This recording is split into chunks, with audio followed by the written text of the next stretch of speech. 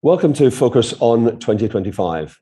I'm Micah Moore in Singapore. With me are my two partners, Chris Beaumont in Japan and Chris Riley in the United States.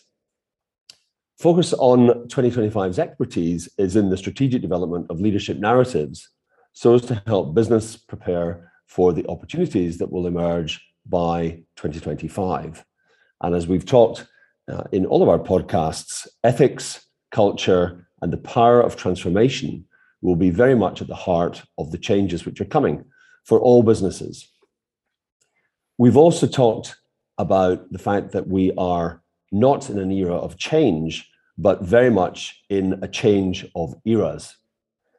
And the fact that technology and longevity can lead to a flourishing society and improved productivity in ways that it couldn't perhaps in the past. So, Chris Beaumont, what's your take on all of this?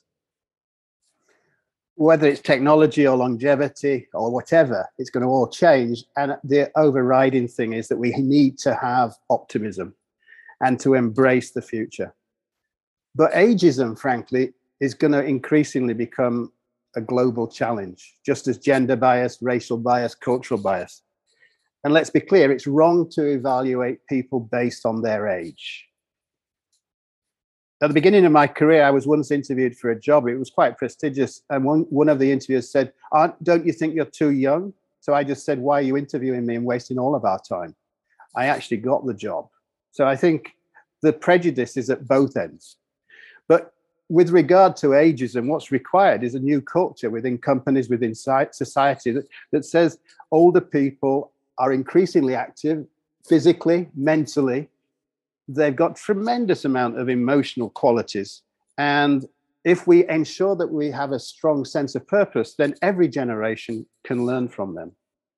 And maybe sitting in Japan, I think maybe Europe and the West is behind that, because I think in Asia, the culture of respecting the age is something that you can learn from in terms of cultural interest and well-being. So in Japan, there's a concept called ikigai. Iki, life, alive, guy, it's benefit, it's worthwhile. So that's akin to the Western concept of reason for being. But it's kind of much deeper because it's intimately a purpose of your life, and it's a purpose that all generations know. So there's no conflict of interest. And I think that sort of thing is something that can take on a broader cultural relevance. So the idea of not caring for a whole passive subset of the population that is dramatically increasing is bad on society. And how can we promote lifelong learning if we have a cutoff day at a certain age?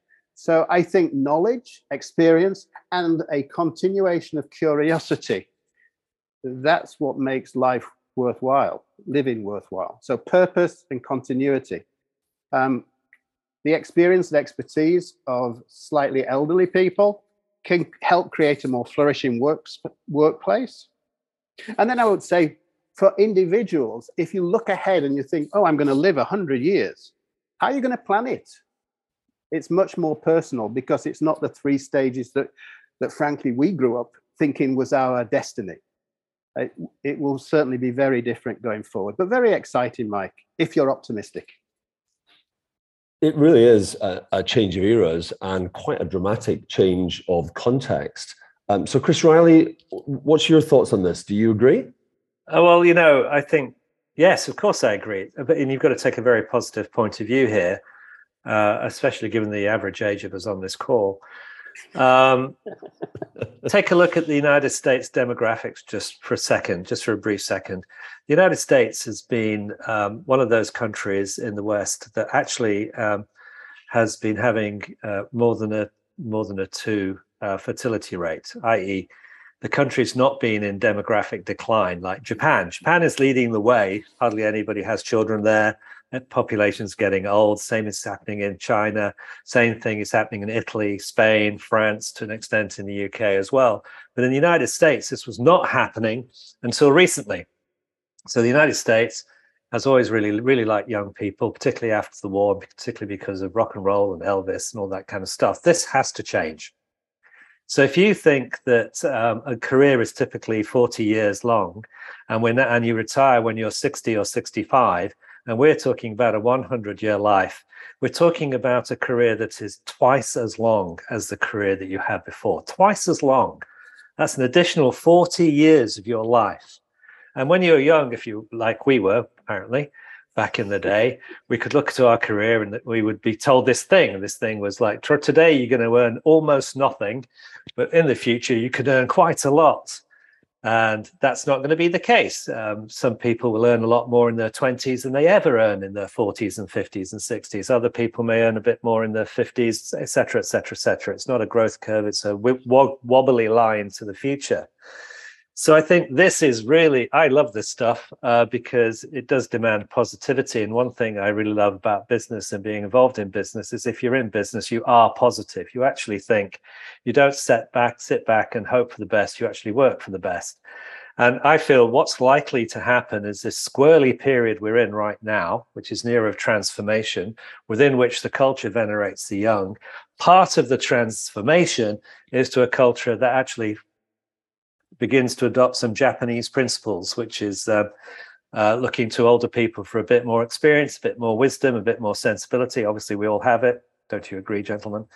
And I think it's going to be a really, really, really, really big change. So I'm extremely excited by this, not just because I'm in my 60s, but because I think this is a very positive evolution of society in which work doesn't define life. It's just part of a great life. So really what this means is that with individuals more in control and with more informed choices, leaders need to continuously reinforce commitment to personal development. This in turn reinforces an even greater urgency for strategic narratives which are grounded in a positive vision of sustainable business beyond 2025. And that is something we will continue to discuss on Focus on 2025.